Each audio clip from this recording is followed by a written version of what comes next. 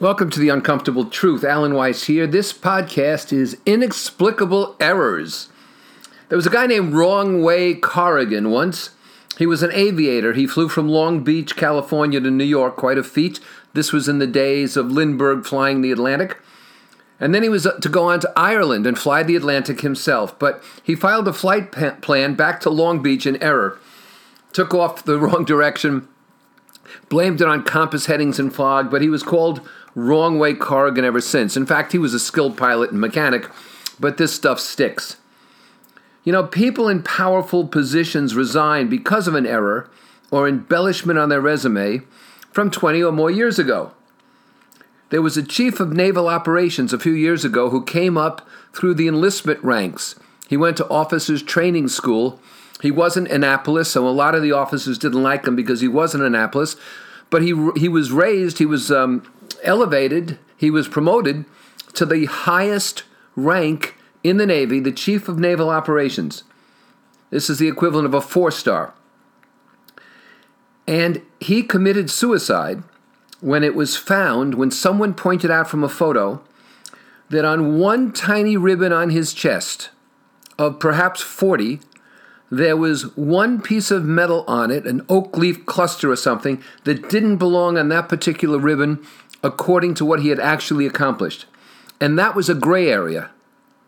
But it was brought to light, he took it off, tried to explain, and later committed suicide.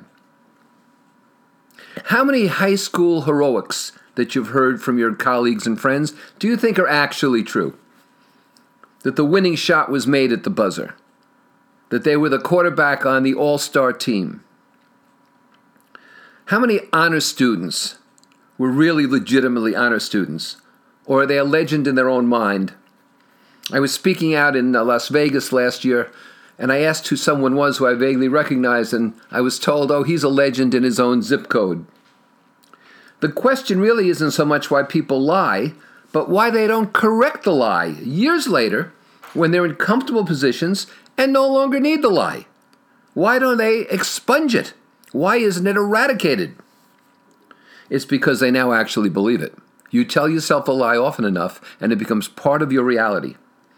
You tell yourself and others something often enough, and you begin to incorporate it into your self-identity. The lie becomes a part of your existence, and you forget that it's a fabrication because it's been around as long as the rest of your reality has. And you begin to believe it yourself. Others had believed it, or at least had not challenged it, so the reinforcement to allow it to continue to exist is rather strong. I met a consultant once who told me he had Merck Pharmaceuticals as a client. Now, I told him that Merck was one of my major clients. I knew the company thoroughly inside and out, and I asked for whom he worked. Well, he gave me an obscure location, he equivocated, he vacillated, and I knew the location he named was not the location of any major office from Merck. When I pressed him, he told me that he had made a sales call there on a field office of about a dozen people. But a year later, I happened to notice that Merck was still on his website as a client. In this era today of shaming and presentism, where we try to undermine people based on their behaviors 30 years ago or more of these questionable claims are being rooted out. People are not just finding them by accident, they're going after them like pigs going after truffles. Remember Hillary Clinton being under fire in Baghdad or some such place? You know, I imagine the more self-aware of these people have scrubbed their claims and scrubbed their biographies and scrubbed their resumes, so they're not included.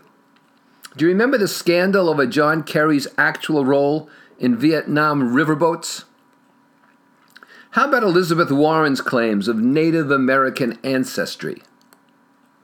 Once we've lived with the lie unchallenged for a period of time, we assume it's safe, or we even forget about it. It's just part of who we are.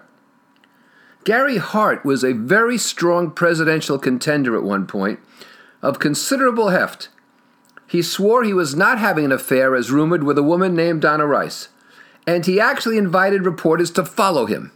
That's how much he believed his own denials. They did follow him, and they uncovered the affair, and that took him right out of the race. Think about your own history, the story of your life that you're writing every day. Are you secure enough to jettison the parts that are fabricated, let's face it, or are blown up and embellished beyond what they were? That's a fine test of your self-esteem today, by the way, and it's a tough test, but that's the uncomfortable truth.